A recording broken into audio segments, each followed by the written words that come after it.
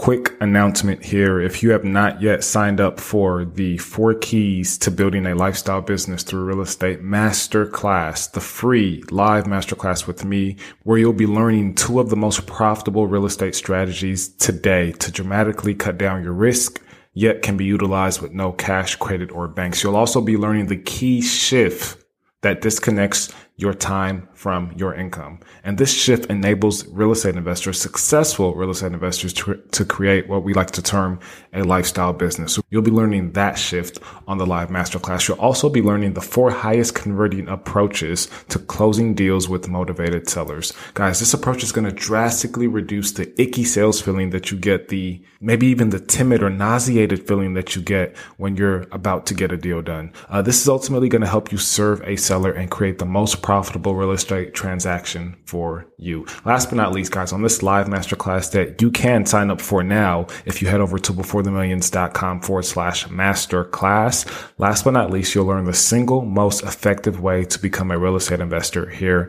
in 2020 and why you must know this starting out right out of the gate to stay motivated throughout your business building journey. Guys, that link again is beforethemillions.com/masterclass. This is a live masterclass coming up this Thursday. This will be the very last time we'll do this masterclass, and we will be shutting it down if you don't want to miss it. beforethemillions.com/masterclass. And I cannot wait to see you there. If you are a member of the tribe, make sure that you hit the chat box while we're going live and make sure that you represent for the tribe. beforethemillions.com/masterclass. Are you ready to be the master architect of your life? Are you ready to design your business and invest in needs that create the lifestyle you've always dreamt of?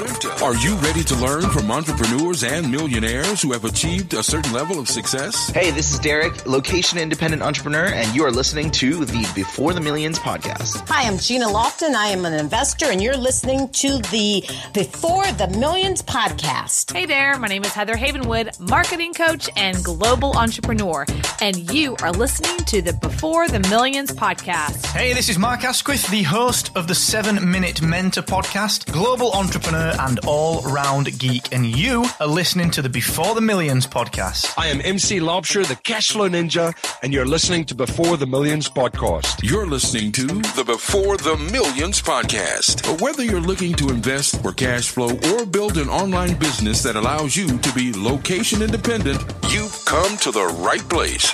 Mr. Hollywood himself presents the Before the Millions podcast. And now your host, DeRay Olalaye.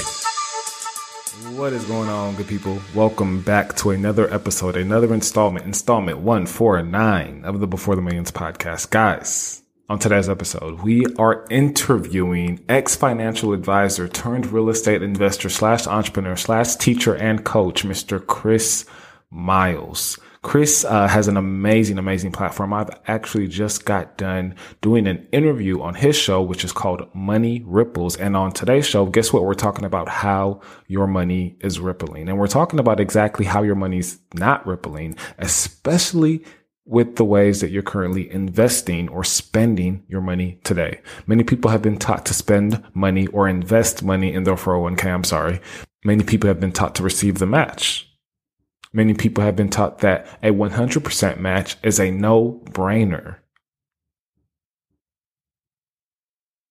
We're going to learn how to think just a little bit different on today's show, guys. We're going to learn that we're going to learn exactly what types of rates of returns you should look for and what propaganda is being fed to us on a day-to-day basis, guys. You guys know that I am on this really learning adventurous tip when it comes to my health and my eating and really just finding the perfect diet for me long term.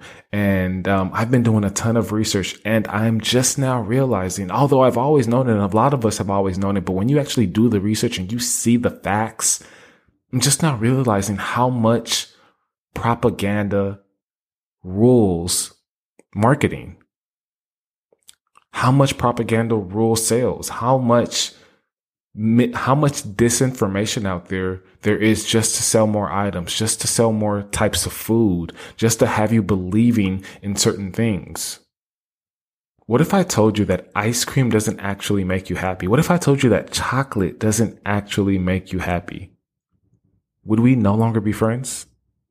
One thing that's factual is that you will never, ever again, because it's been disproved and debunked, but you will never see an ad, a commercial anywhere that says that milk will help build strong bones. Never. It will never happen again. Guys, propaganda. But maybe they'll still put somebody by that image who has a milk mustache and they're flexing. Just to kind of get you to think that, hey, this is exactly what milk does and what it's always done. Guys, propaganda. And the same thing works in the financial world. What are these vehicles that we're putting our money in? What's really going on? What is our real rate of return? On today's show, we're going to talk about all of this. We're going to talk about the things that they don't want you to know about money, the things that they don't want you to know. They mean in your financial institution, they mean in Wall Street, they mean in your financial advisor because they're trying to line their pockets. We're going to talk about all the things that they don't want you to know about money on today's show. So, guys, stick around and we will get right into it. DeRay's Tip of the Week.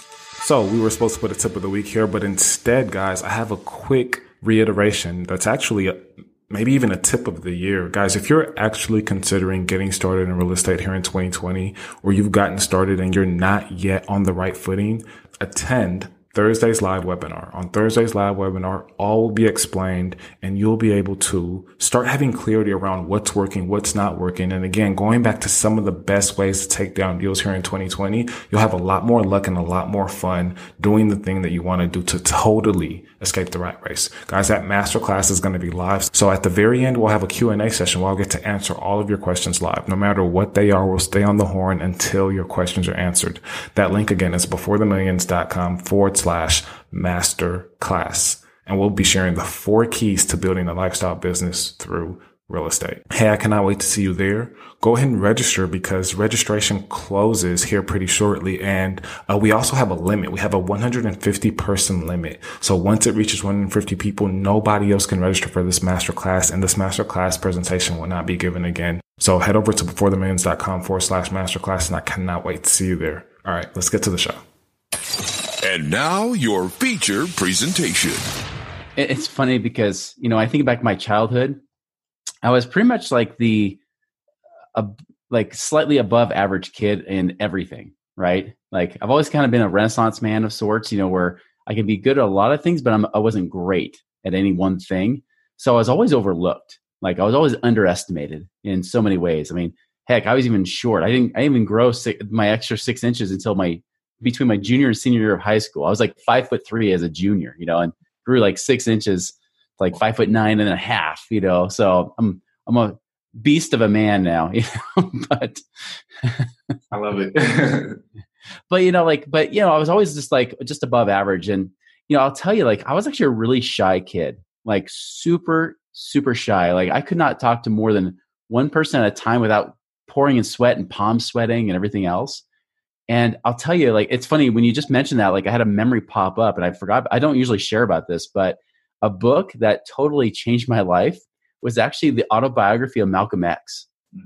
That was the book that totally changed everything for me. That's interesting. Because I respected him so much because he was, so his life was really turned around by what he got from his religion, and everything. And then from there, he started to have a voice, right?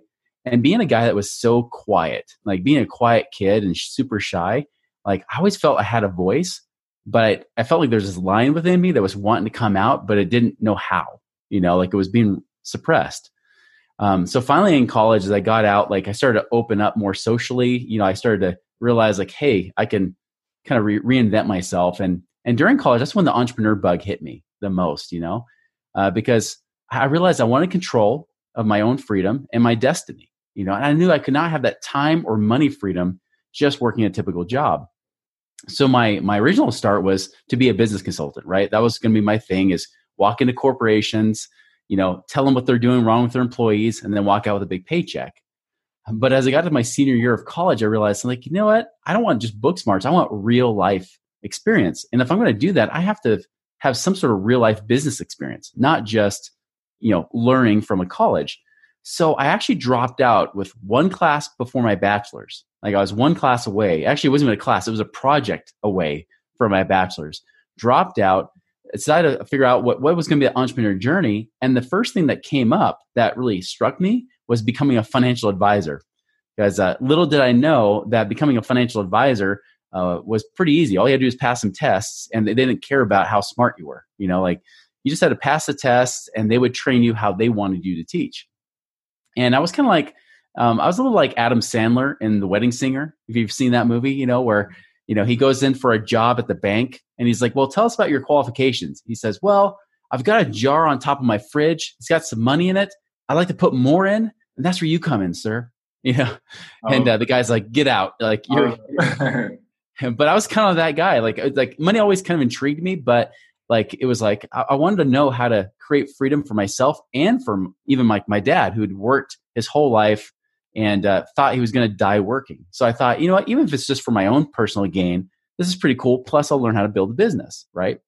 Well, you know, 4 years later, I stayed dropped out of college, never went back, and I stayed in business because I'm like, I actually like being an entrepreneur and I kind of like teaching about money. But the turning point for me though, was after about 4 years, I started to look at reality, right? Because I always like to look at what's truth. You know, I'm a seeker of truth. And I'm like, man, yeah, I'm looking at the reality here. If I look at what the real market returns of the stock market is and things like that, well, crap, like they suck. Like, you know, like for example, last 30 years, the S&P 500 only averaged 7.5%, you know, not 10 or 12 like I was teaching people. So, I mean, I've been teaching people for years, and my pocketbook was tied to telling them that, hey, you can be able to have retirement and freedom if you just, you know, save everything, spend nothing, be cheap, sacrifice, suffer, suck, you know, all that kind of stuff, you know, so that someday you might have something, right? And what I realized is, man, if I put in real numbers, it's really depressing. Like there's no freedom involved. Did that come down to fact checking? Because, or like, was it just, hey, this is what we teach and this is just the numbers, and you just like, okay, yeah, 10, 12%. Okay, that sounds right. And I just start, you know, evangelizing that as if that's truth. And then you go back and find another source and you're like, wait, that's not, is that kind of what happened? Yeah. Cause you know, like when I was running numbers early on, right? Like when I was basing on like, cause they show the little charts, you know, over like since, you know, 200 BC, you know, here's what the market's done. Right. And they're showing you, hey, even with the Great Depression, all these recessions, still, you know, the large cap stocks averaged 10.2%, or, you know, small cap stocks were like 11.74% or whatever, right? They would show that kind of stuff. And we're like, look, this is why you should get into like mutual funds and things like that. And, you know, sometimes you can put your money in 401k, but maybe you put it in other investment vehicles that we got here, right? And it was always about what I sold. And I realized making the numbers fit the narrative. Yeah, exactly. Like the big epiphany happened to me about 3 years in when, cause I came in, this is 18 years ago when I first became a financial advisor. It was right after 9/11. And so I came in during the recession, during, you know, the whole, you know, WorldCom, Enron stuff. Like it was like the worst time to be a financial advisor, right? So I was born out of adversity in that industry. And so I remember it was 2005, you know, so about 3 years in. And I remember like, you know, a guy came in saying, hey, look at this. Like he would say, you know, look at this. Like if you lose 50%, what's the rate of return you need to make to get back to breaking even again, to back to zero? And all of us financial advisors said 50%, right? He's like, wrong. He's like, look, you have $10,000, it drops by 50%, you're down to $5,000. Well, if you get a 50% return on 5,000, that's only half. That only gets you up to 7,500. Yep. He's like, you got to make 100% return to break even. He's like, therefore, in those 2 years, your average, you know, return to get to zero, if you have minus 50 plus 100, divided, you know, 50 divided by 2, that's 25% a year. And we're like, wait a minute. So the average return is 25% a year, but the actual was zero. It's like, oh yeah, we won't talk about the fact that fees are coming out, so you'll have less than 10,000 during that time. They don't count that in the returns, right? Yeah. Yeah. And I was and we started really, some of us advisors, they were like, whoa. I want to slow this down for the listeners because I don't know if they caught on to everything that you just said. You have $10,000 invested in the stock market and you lose $5,000. So you just lost 50% of your money. Correct. Mm-hmm. Now, right. For you to get back the $10,000, you would assume that you would need to make a 50% gain. Right. Well, that's not actually correct. you would make $2,500 off of a 50% gain. So you would need to make a 100% gain. Yep, you have to double it. So you would have to double it. So in those, what would you say, in those 2 years, your average rate of return is 25%. Right. Now, that's the average. But then when you go back in your bank account and you look at your bank balance, it says $10,000, and you think, hey, I got an average rate of return of 25% over the past 2 years. And then I see my $10,000 and I'm just like, wait, that's exactly what I started with. Mm-hmm. I really didn't make any money, but what's advertised to me is that I made a whole lot of money. And in fact, I may have even lost money because of all the fees that were associated with the transactions over the years. Right. That's why a lot of people like I'll talk to over the last few years will say, wait a minute, the market's hitting brand new highs. Why is my account not reflecting that? Right. Because of those things. Now we haven't had a negative year for like 10 years. So people haven't felt this recently. It's only those of us that are probably at least our 40s or 50s that have felt this, especially, right? Especially with the last recession and especially the early 2000s, right? We had 2 recessions in 1 decade. And that's the tough part is, and I remember like thinking back and we ran numbers. We said, hey, from 1995 to 2005, who would have been better off? Even with the roaring 90s. And there was a huge spike in the stock market during the late 90s, right? But even with the Y2K and then a recovery up to 2005 for a few years, we're like, well, surely it should be better doing that. When we looked at it, we said, well, wait, if we're in like, fixed type of accounts, we would have been better off. We would have had a better return being in like fixed accounts or things that were more stable than we were being in the stock market, even with all the new highs and everything else. And that like really kind of got me especially the question. I mean, some of those guys still, funny enough, they actually stuck with it because again, your pocketbook's tied to it, but it put a little weakness in my thing because I realized, wait a minute, I'm showing this graph of the Great Depression. That's the best thing a financial company will tell you, right? Because during the Great Depression, the market went down 90%, right? Well, to get back up to breaking even, back to where it was before, you have to make 900% return to get there, right? So that's why the average returns look awesome. Wow, but that's when I started to say, well, wait, what's the real return? Like if I were to put it into a calculator and it came with actual stock market, reality, right? That's when I figured out, I was like, well, wait, maybe it averages 10%, but the reality, like a 30-year average, even now, is about 7.5%. Wow. Now you start to put that into a calculator as a financial advisor, right? You start to, move that out over 30, 20, 30, 40 years, right? To show people what their actual money is going to be. It's drastically different, like horribly different. Like, I'll give you an example. I remember there was a tweet by Dave Ramsey on Twitter that I show on to my clients and stuff. Cause I'm like, hey, whatever ends up on Twitter, it's going to end up in my PowerPoint. Right. And he's like, hey, if everybody saved $100 a month for 40 years, at 12% in the stock market, you'll have, just over $1 million. He's like, everybody should retire a millionaire. And I showed my clients, I said, first and foremost, if he did the numbers right at 12%, it actually was $949,000. So he was off by like over $100,000. He had to go 41.3 years to match with the numbers he was saying, right? So I don't know where he even got his numbers in the first place. He was wrong, but nobody assumes that. They just think, hey, he's the expert. He should be right. Ramsey, yeah. It's Dave Ramsey. He's the god of finance, it's like, no, he's actually kind of an idiot in some cases. He's brilliant in one way. He's brilliant with the budgeting, everything else, but creating real wealth and creating millions, he is not. That is not his forte. He's created millions from his business, but his investment, I mean, come on, he went bankrupt doing real estate, which is why he's like, never do debt again, right? Which is dumb. If you're trying to create wealth, you got to have leverage. Yeah. So anyways, like I showed that to my clients. I said, well, what if you only got 7.5%? Oh, you got to minus out the fees. So you actually minus out, 1% in fees because they never put that in that number because you never get the S&P 500 returns, right? You get S&P 500 minus the fees. So 1% is usually pretty typical, sometimes more. So that leaves you with 6.5%. You run the numbers out. You're like, wow, I might have maybe $300,000, not over $1 million, like you said. So after 40 years, I got $300,000. Well, now in 40 years, what's $300,000 really worth with inflation? Real inflation. Yeah. So that was another thing as a financial advisor. I was showing people 2 or 3% inflation. Well, when I started running out real numbers, I'm like, I better not show any inflation because it's depressing. Like it looks horrible because now they look like they're becoming millionaires if they get there, right? If they save enough to become a millionaire, Well, the problem is now, think about this. A good advisor will tell you nowadays to only live on maybe 2 or 3% a year, right? And back in the days, they used to say 4%. But because people are living longer, that 4% rule is actually too short. People will run out of money if they live too long. So now they're saying 2 or 3%. Think about it. If you happen to save $1 million, that means you're living on $20,000 or $30,000 a year.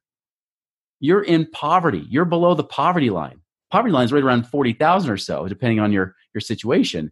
You're living below the poverty line as a millionaire. You're a broke a millionaire, right?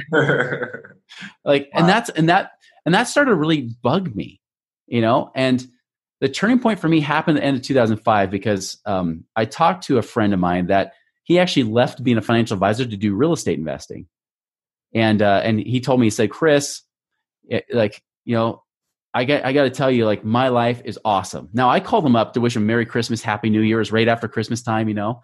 And I was like, hey, Doug, like, how you doing? He's like, man, life is awesome. Like, my dad and I went, you know, my dad and I were in real estate, right? Like, yeah. I remember it was just 4 months prior, like back in August, he went into real estate with his dad.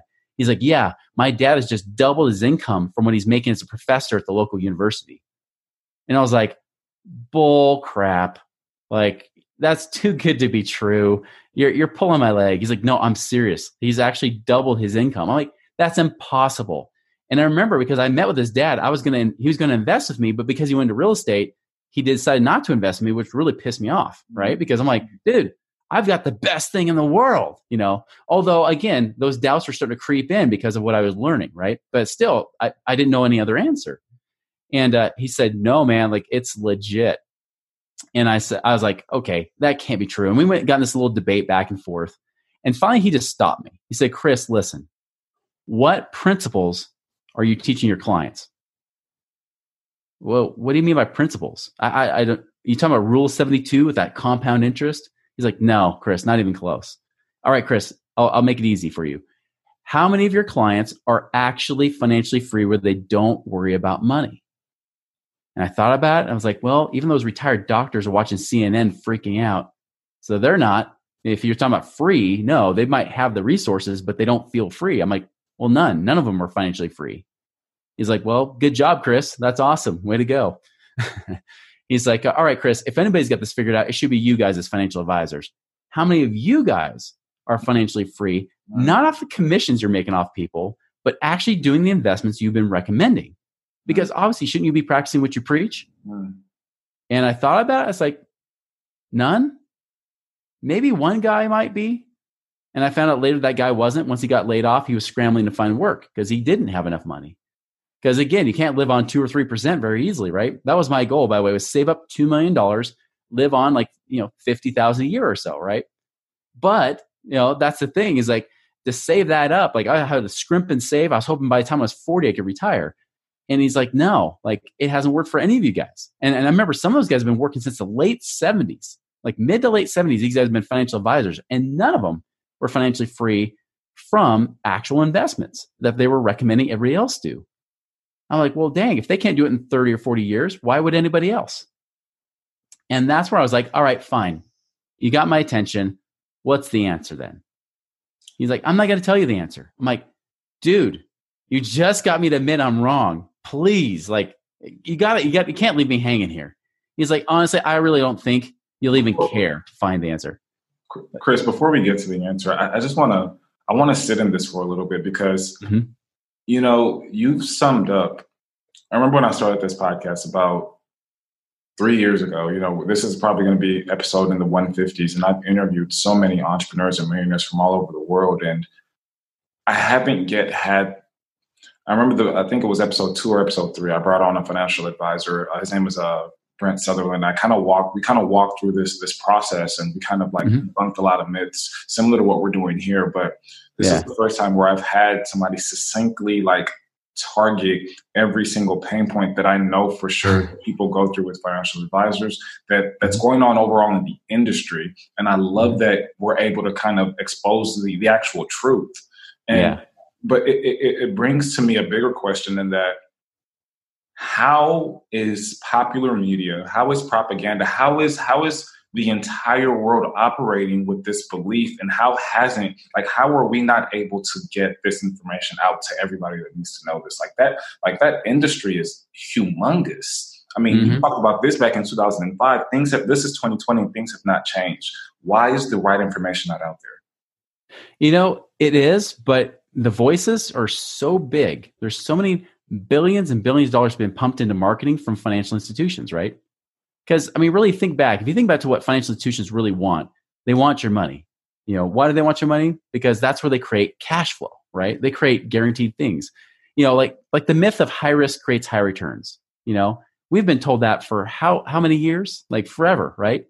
If you want better returns, you got to take higher risk. Oh my! I hate that quote. I really hate that quote. Oh, I did too. I actually personally believe as an investor, low risk creates higher returns, right? Because it's a return of my money and then a return on it in that order of priority.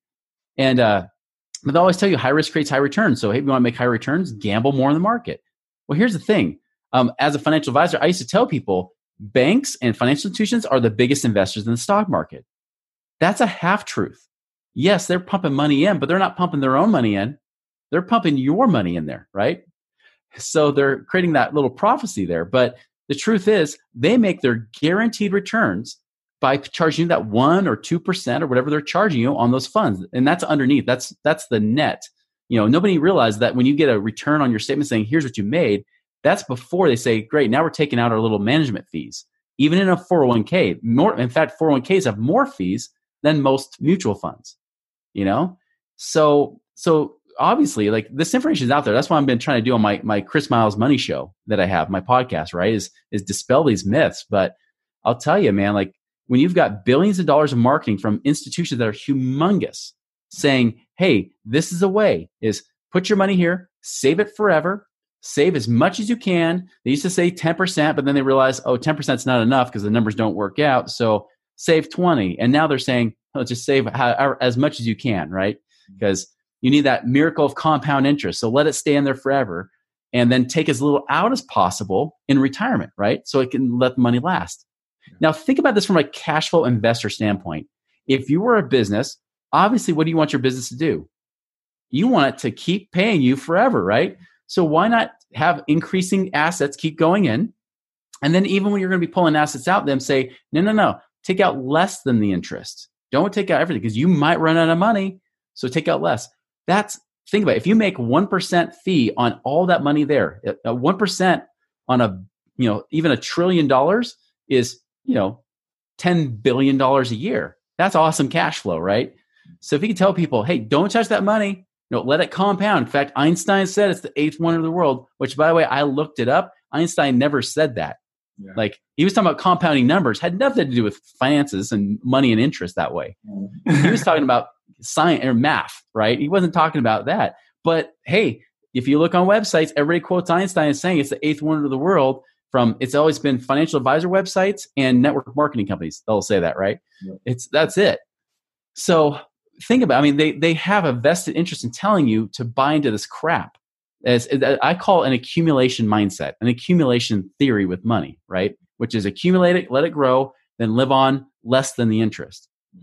I believe the opposite is true, which is I'd rather be the bank. I'd rather be those financial institutions. So when you came to this belief, I want to get back into the story with your friend. When you came to this belief, kind of walk us back through that story. And, you were like, these are all the things I believed before. And your friend is like, no, this is not true for X, Y, and Z. Mm-hmm. What was the next shift? What did he finally reveal to you that had you thinking about a different course? So he, how he said, he's like, I won't tell you the answer. And he's like, well, I don't believe you'll actually do this, but go check out 2 things. He said, 1, check out the book, Who Took My Money by Robert Kiyosaki, which is a lesser known Rich Dad book, right? But that one just trashes the heck out of mutual funds. Now, what he might have realized at the time, but I actually dropped my securities license that year because I realized, I'm like, you know what? I don't know if I'm a big fan of mutual funds anymore. I think you could do better, but I didn't have the answer. So I dropped my securities license and said, all right, I'll keep my life and insurance license and that kind of thing. And I was teaching more people to do things like fixed type of accounts, right? Or indexed accounts and things like that. Well, I got that book. I got the audio book, to be honest. And then I listened to it in 3 hours. So it was done within a day. And I acknowledged, I'm like, okay, Kiyosaki makes great points in there. I get it. And then he says, Chris, now listen to this radio show, this local radio show that was on there with these two guys that were real estate investors. And the funny thing is those real estate investors taught nothing about the strategies. All they taught were principles, including some of the stuff we've already talked about today. They would address high risk rates, high returns. They're like, that's not a true principle. When does a 90% chance of losing create a 90% chance of winning? The math doesn't add up, right? 90% chance of losing means you have a 10% chance of winning. That does not create higher returns, that just doesn't happen. And so they started bringing that stuff out. They started bringing up like dollars following value, like it's actually how you go about creating value for people, that money is a natural byproduct because there's exchange. Exchange creates wealth between people. How fast is the rate of exchange and all that kind of stuff they were teaching. And they had like these 13 principles and they were much more complex than I'm saying. I'm dumbing them down because that was the one thing they did wrong, is they were way too complex and philosophical with it. But it worked. And for me, so remember, it was end of December, I'm talking to him. January, I'm starting to listen to the radio show. March, I go to one of their seminars, right? And I only went one night. And I remember they even asked, they said, hey, we're going to talk about these myths. They're like, and they started ripping on mutual funds and what actual truth is, just like I had already mentioned earlier, right? All those same kind of things. And they're like, oh man, this is horrible. I hope there's no financial advisors in the room. Any financial advisors in the room? They're raising their hands up to see if anybody will volunteer it. And there's 100 people in the room. And I almost raised my hand, but when I realized mine was the only hand starting to go up, I quickly put it down. I was like, I cannot be outed here. And my friend Doug was actually sitting across the table, like grinning from ear to ear, because he's like, that's you, man. Now, what's crazy is over this, 2 or 3 months, right? I actually stopped going to the trainings. I stopped being brainwashed. And funny enough, my financial advising business actually started growing, even though I didn't have an answer. And I try to find every way possible to make it work, make the two worlds work together. But after a while, I realized this isn't going to work. And so that weekend, I went back to the office that next Monday and I put in my resignation. I said, I'm done. I can't teach this stuff anymore. And they're like, wow, we're shocked. I mean, you've been through thick and thin. I mean, you're at the point where now your business is at its best and you're quitting after 4 years. I said, yep, I'm done. And I was like, all right, now what? And I'm thinking, what am I going to do with my time? I said, all right, I'm a mortgage broker as well. So I'll continue being a mortgage broker. I'll keep teaching about stock. I was actually teaching people how to trade stocks and options on the side. And I will teach ballroom dancing, so little known fact, I actually was one of the nation's top amateur ballroom dancers. That's awesome. So I was like, I'll keep doing that. I was helping out the local university and teaching their students and creating dance routines and things like that. So I'm like, I'll keep doing that stuff because I love that. A true renaissance. So I'm 28 years old. I'm like, all right, I'm trying to figure out what I'm going to do with my life. Well, at this point, I was like, all right, I got to figure out what these guys know, because now it drove me nuts, right? Now it's the next step is, all right, I'm not a financial advisor, but how do I get the wealth of these guys in? Because these guys are in their 20s and 30s and they're financially free. I want to be there too. And it drives me nuts. They know something I don't. So I started to seek them out and started to try to get mentored by them. And the funny thing is, and again, I'm skipping over a few months, but just to kind of tell you the end result is after a few months and some ideas they gave me, I'm like, crap, I actually have residual or passive streams of income that actually replace my expenses, which were only at that time, $4,000 a month. So it was really not hard to get out of the rat race. But I realized, I'm like, dang, I'm working like 3 or 4 hours a week and I'm making $4,000 or $5,000 a month in residual stuff. I'm like, I want to be like the Staples, the easy buttons, like that was easy, Yeah. It's kind of like that, and it blew my mind. It was possible. And I didn't have millions of dollars. That's what blew my mind more. I was like, this is not about accumulating money. This is about how do you generate cash flow, passive or residual income that can replace or at least pay for your expenses. So any active income you make is just gravy, which is what happened to me. Because now I was like, I don't know what to do with my time. I'm 28 years old. Every friend I have works a job. So I guess I'll keep stock coaching. So I was making like $6,000 a month as a stock coach, and that was all extra gravy on top of the $4,000 or $5,000 a month I was making residually. And that was the cool thing, You told me on your show that you went bankrupt. You told me you retired twice. Yeah. Tell me about the first retirement. Yep. So that was the first retirement, right? And that first retirement was really residual streams of income. To get very specific, what it was weird because I quit being a financial advisor, right? But as I started to learn these principles, my countenance changed. Like I was happier. I was energetic because when I started to see what you could do with real estate investing and things like that, like my whole world changed. When I realized, wait a minute, what happens if you actually get a 12% cash on cash return?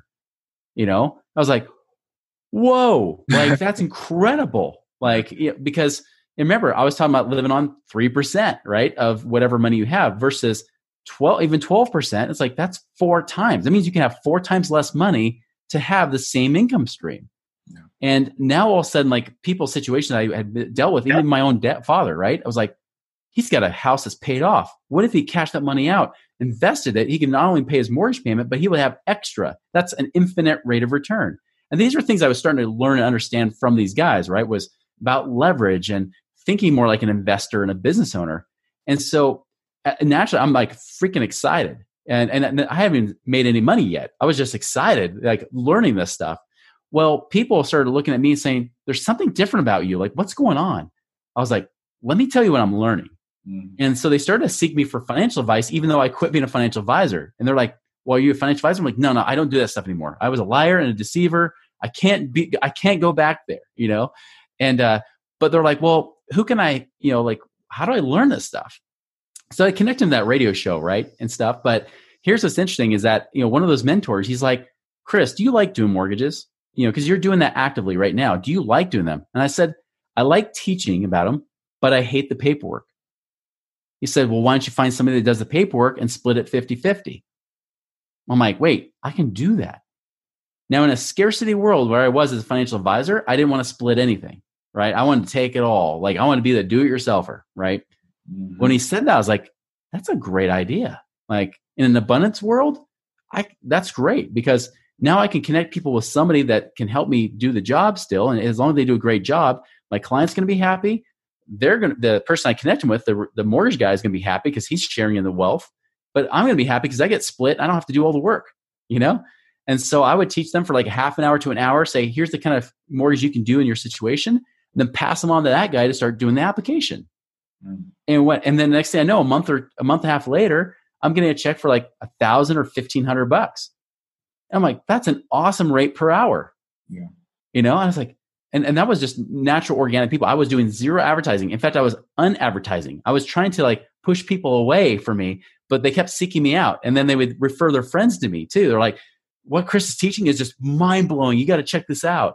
And so what ended up happening is just from a few referrals a month, I'm like, and not just there. I was like, I could do this with a wholesale jeweler in town. I did it with another, couple businesses and stuff like that, where I was like, people say, hey, do you know someone who does blank? I was like, yes. And then I asked that business owner, hey, would you cut me in on a deal if I sent you referrals? And they're like, yeah, of course. And so I had like 4 different referral sources that were paying me. And that's where I started making $4,000 or $5,000 a month. Even, and at the same time as I'm doing that, now I'm starting to build my real estate portfolio too, right? Which here's what, that's kind of where I start getting 2 different types of income, right? Residual and passive. I say passive for investments, residual for business, things like that, right? And it blew my mind just how easy it was, because it was almost by accident. I mean, it was all based on principles and having those strategies align with principles, but it was like, this just seemed too freaking easy. Yeah. Now, you mentioned about like when did it turn, reverse, right? Well, so 2006 ends. I started like looking at other things to do because I was getting bored, right? Because now I'm like, I can retire. What's my next phase of my life at 28? And so I started looking at things like looking at opening a dance studio and things like that. Or I almost bought an old movie theater because I saw the movie The Majestic with Jim Carrey. And I thought, I should buy a movie theater and turn it around. And then I saw the renovation costs. I'm like, $250,000. No, thank you. Like, I'm not going to touch that. That's too much work. But someone kept telling me like, don't do these things, right? Like every time I would about get to the signing table, I'm like, it doesn't feel right. And finally, at the end of 2006, one of the guys who was mentoring me, he says, listen, I'm actually partnering up with this other guy. And I told him I wouldn't be a partner with him unless you came with us. And this guy is going to teach some awesome stuff. In fact, right now, if you want to know who it is, it's Garrett Gunderson. He has a great book out there called Killing Sacred Cows. He's like, hey, we're going to start a company together. And I told him, I won't come on unless you come with me. I was like, okay, well, I'll check it out. Well, we meet and they're like, yeah, you're going to work out of an office again. You're going to have to like, dress in a suit sometimes. I'm like, oh, that sucks. Like it's horrible, but still something resonated with me. I was like, I feel like there's a mission to do this. And the only people he invited were people that got out of the rat race themselves, right? People are actually living it. So we did. So I joined up with them and we started working together. And then they said, hey, Chris, all these other streams of income you have, you need to focus and cut them off. So mistake number one is I started cutting off streams of income to be a quote unquote team player, right? Because they're like, we want you focused here. I'm like, I don't know why I painted myself into a job, right? Like I love the mission so much and I bought into it so much. I'm like, I was willing to be stupid, And so I cut off all these streams of income. And then of course I had my real estate. But again, my real estate, because I was making so much income, I wasn't focused on the cash flow. I was just like, hey, cool, take it, milk out all the equity and invest and just keep building, right? But I had like negative cash flow properties. But I was like, it doesn't matter because I'm investing, I'm making more, and it's just moving money super fast. Wow. Well, when the recession hit, it's like sticking a stick in the bicycle spokes and you flip over the handlebars, right? Yeah. It was kind of like that. Like all of a sudden things came to a halt. And by the way, the people we were teaching, the market that we were focused on, were all real estate investors. Yeah. So we're focused on real estate investors. I cut off my streams of income. So that becomes my active mainstream of income. Well, these real estate investors by the middle of 2007, summer of 2007, they can't pay because all of a sudden they can't get money out of their properties, right? The selling is slowed down and everything else are locked up. And then on top of that, my own real estate, I'm trying to get money out of it. I'm like, well, maybe I should sell this stuff off at the high of the market or cash out refinance. At that time, banks are saying, nope, sorry. We stopped doing cash out refinances for business owners. So too bad. And this is all before things really hit the fan with Lehman Brothers and everything, right? And so I went from what was like millionaire to upside down millionaire, meaning I was like, doing amazing, had over $1 million plus in assets to now in the hole, upside down in debt, especially after charging up credit cards and everything else. I was in the hole like about over $1 million of total debt. And I was like, this sucks. I was in the hole 16,000 a month. That's how much I was leaking between my business and my personal life. Yeah. And that's when I had to really get scrappy, right? Because I had no money, no credit. I had to rebuild.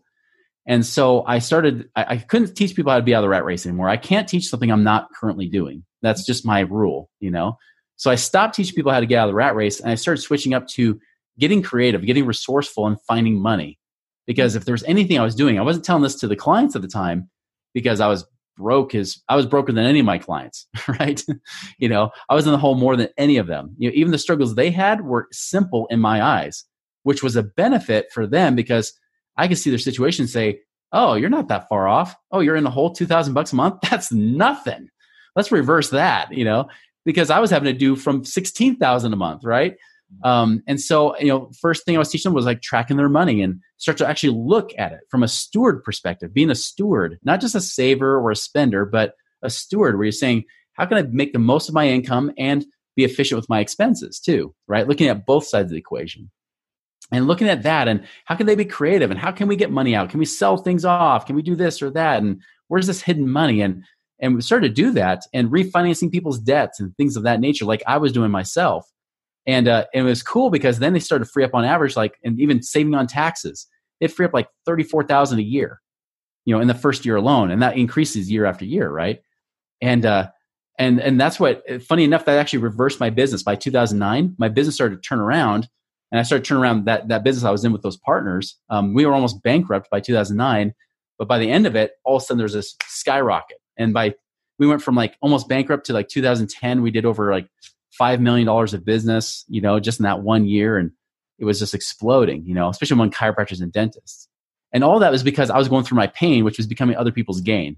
Right. Mm-hmm. And of course, because of that, then, I'm making more money and I'm, again, being a wise steward, trying to figure out okay, how to pay off these loans. Which loans do I pay off? Because you don't just pay off any loan. You got to be very strategic. Right. And so I was paying off loans and collections. And by the way, I was going through those 2 years, a year and a half, horrible times with collector calls every single day, and I don't know if we want to go into that, in depth, but it was incredible having to try to mentally get myself in a place positive enough to actually function without going deep into depression. Because my wife at that time was threatening to leave and take the kids. Creditors were calling every day. I had no answer, no money for them. It was tough. But I'll tell you, like in that next 3.5 years, I paid off over $900,000 of that debt, just those 3.5 years alone. And then after that, got to the point where just 3 years ago, a little over 3 years ago, I could now look and now I have multiple streams of income done the right way, where now it's like I have to have about 15-20 grand a month to stay out of the rat race, But I was able to hit that a little over 3 years ago, again, building from the beginning, And so when someone says, hey, is it possible for me? The truth is, yeah, there's hope. Always hope.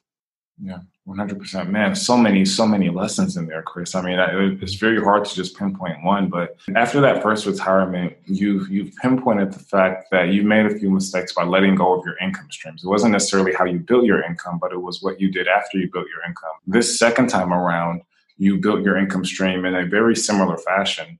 But again, you knew that you didn't want to go through the experience that you went through before. And you also knew that you had a lot at stake that you needed to pay down. So that was a chip on your shoulder. And I'm just trying to imagine your mental stability through that process, knowing that you have all these things up against you, not only things financially up against you, but also at the house, like, your wife is threatening to leave and things of that nature. How did you wake up, get out of bed every morning? What was your ultimate inspiration? What gave you drive rather than going to the bar? What was that for you? Because I can see many people going left rather than going right. It's all about the mindset, right? I mean, when it comes down to real wealth, your perspective has more of an impact than your money does, because money is just a tool used by the person that wields it, right? So the perspective, one of the big perspectives I had was, I know there are no accidents. I believe in that law of synchronization, right? Law of synchronicity. Some people might call it serendipity, right? Where there are no accidents in the universe. Everything happens for a reason. And even though I didn't know what it was at the time, I said, you know what? I know this is happening for a reason. And I thought, maybe it's just for me to prove that I can do it a second time. Maybe I can get out of the rat race a second time and just prove that what I teach actually works. It wasn't a fluke. It wasn't just because of the market in 2006 that helped me along, but maybe it's actually legit. Maybe these things really work. And I was like, I don't, and I was trying to force things, right? That was another problem I had, is I was trying to make things happen, quote unquote, as Tony Robbins would say. And that was like the most destructive thing too, because, you get to a point where you're like, I just can't make anything happen anymore, And, but when I went back to that perspective of, okay, there's a reason for this. Even if I help one person to inspire them in their life, that makes it all worthwhile. So I would try to look for the end. I would try to look at that vision beyond the hardship, right? I was like, what is this big purpose? Like when I look back, I'm going to say, man, that sucked, but here's how it really benefited me, right? Not just me, but it could benefit other people. So I was really doing that. And so I try to be in a place where I create gratitude. So I would try to be grateful for everything. That was one thing I learned from, even though I don't necessarily like a lot of his stuff, Donald Trump, he had a book called Never Give Up, right? There's two books that inspired me that towards the end, when I started to pull back out of it. Never Give Up was one of them. And then the other one was a book by one of my friends, Greg Reed and Sharon Lechter, called 3 Feet from Gold. And that one was awesome. Mm-hmm. And between those two, one of the things I learned to Never Give Up from Trump is he said, even if there was 20 negative things, he would find the one positive. And so some days it was like, I'm breathing. That's it. And I'll tell you, the one thing I did is I try to create a win at the beginning of the day. So like, for example, when I woke up, like we talked about this before we went on the air, right? I wake up, I work out, I was like, I can at least get a win on the winner's board, So how can I work out every day? Can I meditate, pray, read scriptures? And, you probably will ask me, like, what's the biggest book that would influence me? It's the Holy Scriptures. Like, that's the number one book for my personal development.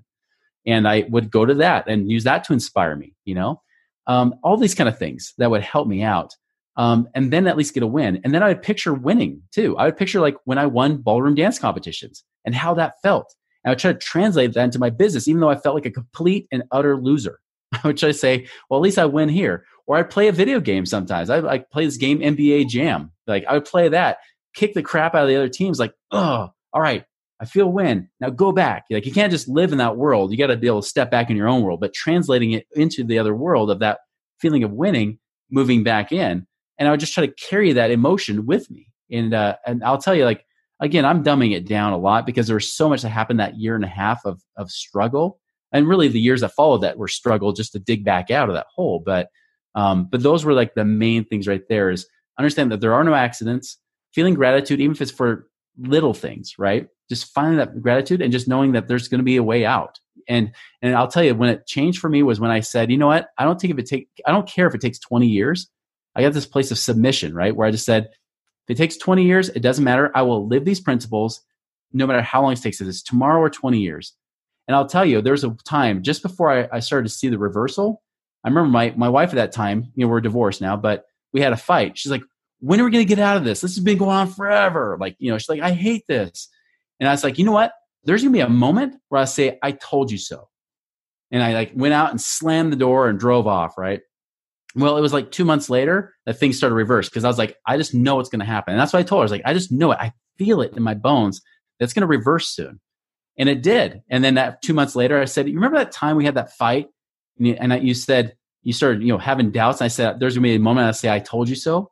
And she looks at me like, yeah, I won't say it. Don't worry.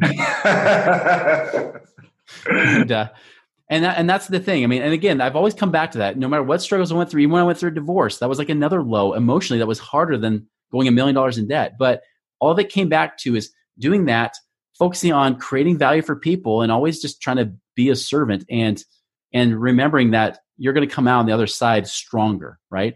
And if it hits you harder, just like when Rocky's getting hit by Mr. T, he's like, that ain't so bad. That ain't so bad. It's like, cool. Like the harder it hits you, the harder you'll get stronger. Because with every seed of adversity, there's a seed of an equal or greater opportunity, as Napoleon Hill says. And that's the thing you have to really have faith in, is that principle. I love that. Man, Chris, this has been an amazing podcast episode. I have one last final question before we get to the last round. Yeah. And I just want you to give some advice to a young entrepreneur or a young business owner or let's even talk about those who are moonlighting right now. They have a full-time job and they're trying to, build their portfolio or build their business on the side. And they're really struggling to figure out what's the next step as far as how to proceed financially as they grow their business and as they try to build wealth through some of these passive vehicles that we've touched on today. So let's just say this person has $20,000 to $30,000 or $10,000 to $30,000 in their 401k and their bank accounts, amongst different assets. And, it's time for them to make a change. They no longer want to invest in the stock market. They no longer want to get these 7% returns. They want to actually make sure that their money is working for them in the best and most efficient way possible. I know that it's not something that you could answer in one sitting. It may take a few hours, a few sittings over time. But if you were to just kind of give a general North Star, what would that look like for that individual? It's blanket advice, of course, right? It always depends on the situation. But I'll tell you, first thing is, like you said, if you're questioning the stock market, well, stop putting faith in it. Stop putting more money towards it. Like anybody who's young, especially if they're in their 30s or 40s, and I say, well, when do you want to retire or have that financial freedom? Well, by the time I'm 40 or 50 or 45 or whatever it might be, right? It's like, well, why are you putting more money in something that you have to wait till you're 60 to touch, like a 401k? And even with the match, and I've proved it many times to the numbers. And you can always go to my show to learn more about that. But you run the numbers. A 401k match isn't that impactful. It doesn't do that much. That free money that they're trying to sell you on that bill of goods isn't that great. Drill down into that. Give me a specific example of why you believe that. Because I think a lot of people believe the opposite. So I want to debunk this as well. Yeah. So for example, like the 401k, the match, right? Say they give you 100% match, the best case scenario on a certain amount of your money. The thing is that match, people say that's 100% return. Well, here's the thing. Go to an interest calculator like calculator.net and just put in, say, hey, I'm putting in, $5,000 a year. And hey, I'm going to put 100% return every year, putting in $5,000 a year, and see how many millions and millions of dollars you have in 20 years. I guarantee you'll never have millions of dollars. It's not a true 100% return. It's only 100% on the new money. And that's before you have taxes taken out, right? But the longer you have a 401k, they're not matching all the money. They're just matching the money you're putting in. They're just doubling the money you're putting in, which only means that the end result number compared to what you could have been doing is just double. So if you would have normally made $500,000 after 30 years with the match at 100%, you would just have $1 million. Well, you look at the average return after 30 years, that's only like saying I made an extra 2.3%. Wow. Not 100%, but 2.3. So if you're stock market only averaged you after fees 6%, that means, okay, maybe I got up over 8%. Well, that's not enough, guys. Wow. Versus taking that money, you put into it. I know that's a lot of numbers, but again, it makes sense. Broken down in other places. Yeah. But again, doing real estate within the first deal or two, you can actually exceed the cash flow you create versus income you pull off from your 401k, pulling off 3% of the total amount. The cash flow is just uncomparable when you do things like real estate investing. So that's why I tell people, even if you don't get the match, you can still within the first year or two beat anything your 401k can do, and it's exponentially better from that point on. Like if you understand the numbers, it's a no-brainer that you're like, why am I putting money here? And especially if I have a goal to retire sooner, why would I put money in something that doesn't meet my goal, my objective? That's insanity. Just because everybody else does it. And let's be honest, the rest of America is not financially free. They're broke, really broke. So why would we keep doing the same things they've always done? You got to almost do the opposite. You have better chances of success. Yeah, 100%. And I have a certain philosophy on how I believe people should get started in real estate, but I'm learning so much today. So I want to learn what your philosophy is. I mean, there's so many different ways to get into real estate, whether you're on the passive side, you're on the active side, you're on the semi-passive side, and whether you're managing units or you're investing in a fund, or whether you're taking down deals. I mean, whether you're investing or you're actually flipping, you have a real estate business. How does one just kind of, look at the terrain and kind of decide where to put their footing? What kind of advice do you give for the people where you're like, hey, yes, go into real estate, but what does that mean for different people? It really does mean, like, one, you got to learn and just understand it. Like, for you to have faith in what's being taught, I mean, just understand there's millions of people doing this already, right? Like, out of 300 million people in America, there's still at least a few million people doing the same thing, and they're creating wealth. I think you even said on my show that it's the one place where people have been proven to become millionaires is through real estate, right? And then from there is align yourself with someone you feel like can help you get there. It might be someone who's an investor in real estate that says, hey, I've got a fund. Maybe you start there. Maybe you get the education and training. At some point, you're going to have to say, I'm going to start having to pay somebody to teach me how to do this, so I don't just mess up on my own just listening to podcasts and reading books, because you'll never get it that way. You really need a mentor to help get you there. Otherwise, you're going to bomb, and it's going to cost you way more money than the education will cost you. Because I always tell people, if you think education is expensive, ignorance is way more expensive. Doing it wrong will cost you time and money. Where at least doing it right will cost you some money and a lot less time, and just shorten that time frame to create better results. I love that. Chris, this has been phenomenal. I think that I have to go back and listen to this episode a few times. The listeners have been mind blown. They've learned so much about that, just that professional journey, right? Just having a W-2 job and knowing what's at stake and what risk actually is. I say it all the time that, real estate is perceived risk, whereas what you're doing on a day-to-day basis with your W-2 job is actually risky, right? If you understand the numbers behind what you're doing as far as real estate goes, you minimize the risk. I said Donald Trump, Warren Buffett's number one rule is never lose money. Right. You highlighted in the very beginning of this episode that, hey, you lose 50% of your money. You have to make a 100% return to get that back. And that's why that rule is so vital. So risk is in the eye of the beholder. Right. And if you understand how much you're actually risking, I think that you'd make a lot of these changes and switches almost immediately. Lifestyle design acceleration hacks. What is your favorite Before the Millions book? Oh, I mentioned it, the Holy Scriptures, man. Like, if you understand the principles in like the Bible and things like that, whatever it is, like that for me has been life-changing. When I started to take abundance mindset with that, it's like, crap, there's truths in here that I never saw before. So that's definitely a place I go. I love it. What is your favorite lifestyle design app? This can be a business app or tool. I would say Mint. Like Mint has been great because it's a great way to track your money, the income and the expenses. Like I mentioned, being a steward, but it makes it so easy for me to track. I know everybody's different in how they do it, but for me personally, that was like the thing that got me back on track and said, all right, I got to get my money under control and be that master of my money versus the money mastering me. I love that. What do you enjoy most about the way your lifestyle is currently designed? I love the fact that I can work still part-time and have what some people consider like an overtime income. I love that. I love creating the leverage. I give my wife a lot of the credit for getting me to kind of expand my mind and get out of it. Right. We even go snowbird every winter, which is awesome. I just got back from Arizona and, we were thawing out there before we came back and froze again in Utah, for the rest of the winter and stuff. And that kind of stuff, just being able to live by choice, and live, with so much less stress than I ever experienced before is just, it's hard to describe. It's just something you have to be there and experience.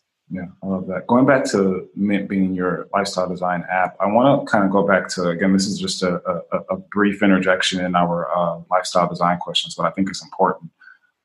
When you tackled, over $1 million plus in debt, and any other time that you had to kind of face a feat like that and try to build up your passive income, what is your philosophy for paying down debt and also investing money to build up your monthly passive cash flow? How do you go about that process? Is it one before the other? Is it simultaneously? Is it based on the interest rate? Like, what's your overall philosophy there? Always based on cash flow. Like, what is it costing me per month? Or another way to say it is, how can I invest this money, right? Invest. Even if I go and pay off a loan, what kind of cash flow will it create? So I have a formula I use called the cash flow index, which helps me prioritize which debts are most powerful to pay off versus investing. Because when I learned this in 2008, because I was playing Robert Kiyosaki's Cash Flow 202 game, because I was trying to figure out, like, there's got to be something I'm missing here, right? And I'm like, I got limited funds left. Do I pay off a debt or do I invest it? Well, I started to realize, like, even paying off debt sometimes could actually get you out of the rat race faster. And so, but I started to kind of put it to a formula and make it even, right? Even the playing field. And I have a podcast just on that subject alone. But to give you an example, I had a client that he came to me recently. He says, Chris, I'm inheriting $200,000. I only make about $40,000 a year. I want to make this money create passive income so I can actually retire or choose to work because I want to, not because I have to. I said, cool. All right, well, let's look at that. Like 200,000, like easily we can make at least 20, 24,000, 25,000 a year. Piece of cake, right? Well, I see his whole situation and I start to see some of the credit cards and stuff he had. And I said, you know what? Here's the specific ones we should pay off. Take 50,000 of your money, pay off these credit cards. You'll free up $1,775 a month. So almost $1,800 a month. I was like, because even if you did like turnkey real estate with this, turnkey real estate with 50 grand, maybe you might make $500 a month. But doing this, you'll make at least triple the cash flow paying off your loans. So let's pay these suckers off. Then take the other 150,000, invest in real estate or whatever else he wants to do, notes or whatnot. That'll create at least another 1,400 a month. Voila.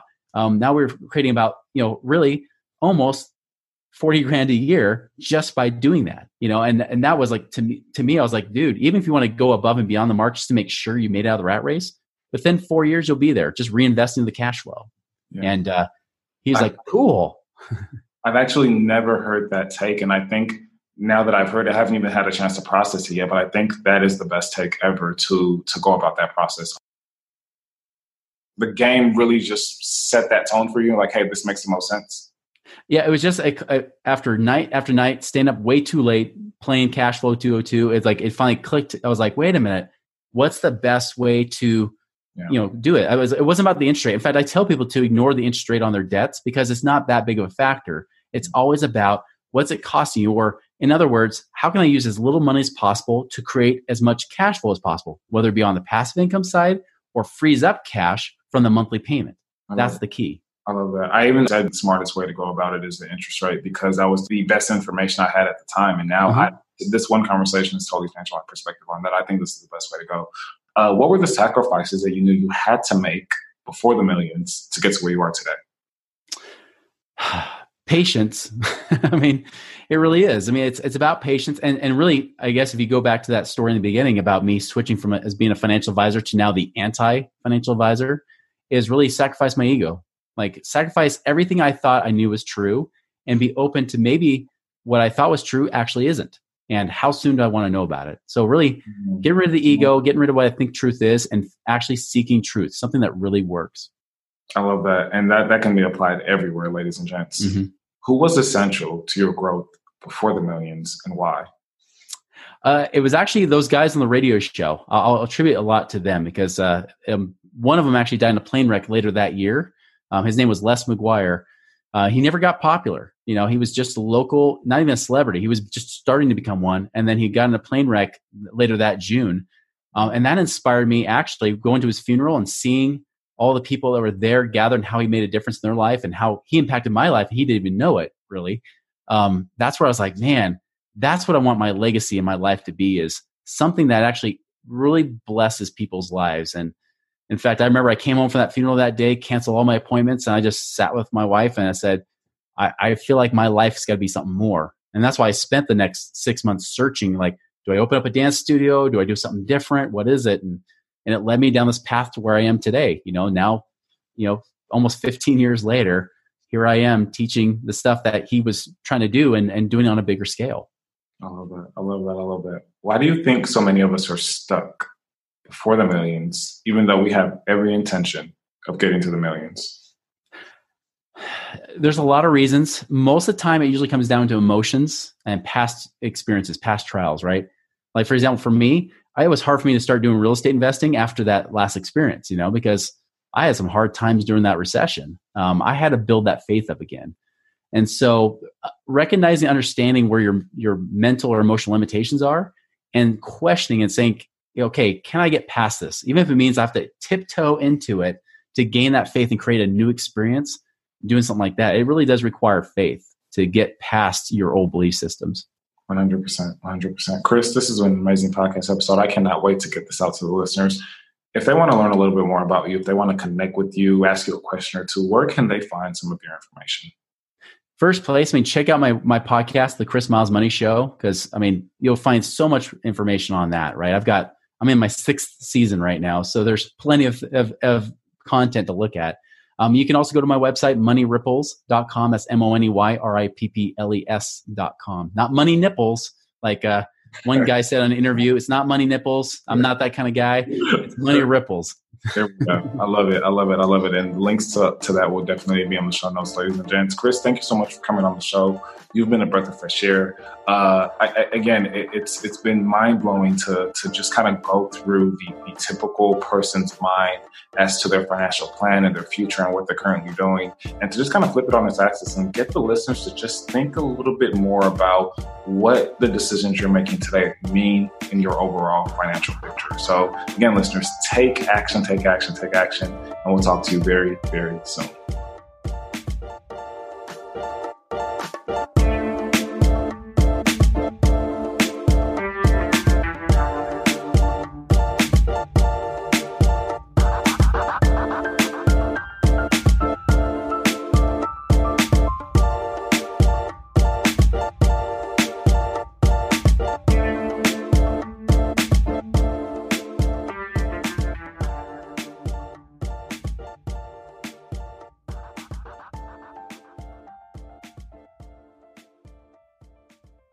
Quick announcement here. If you have not yet signed up for the 4 Keys to Building a Lifestyle Business Through Real Estate Masterclass, the free live masterclass with me, where you'll be learning 2 of the most profitable real estate strategies today to dramatically cut down your risk, yet can be utilized with no cash, credit, or banks. You'll also be learning the key shift that disconnects your time from your income. And this shift enables real estate investors, successful real estate investors, to create what we like to term a lifestyle business. So you'll be learning that shift on the live masterclass. You'll also be learning the 4 highest converting approaches to closing deals with motivated sellers. Guys, this approach is going to drastically reduce the icky sales feeling that you get, maybe even the timid or nauseated feeling that you get when you're about to get a deal done.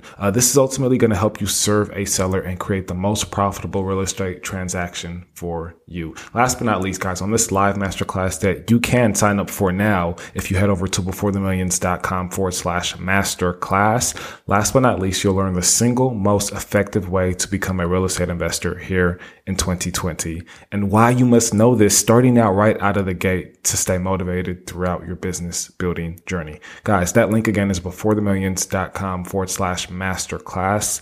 This is a live masterclass coming up this Thursday, This will be the very last time we'll do this masterclass, and we will be shutting it down if you don't want to miss it. beforethemillions.com/masterclass. And I cannot wait to see you there. If you are a member of the tribe, make sure that you hit the chat box while we're going live and make sure that you represent for the tribe. beforethemillions.com/masterclass.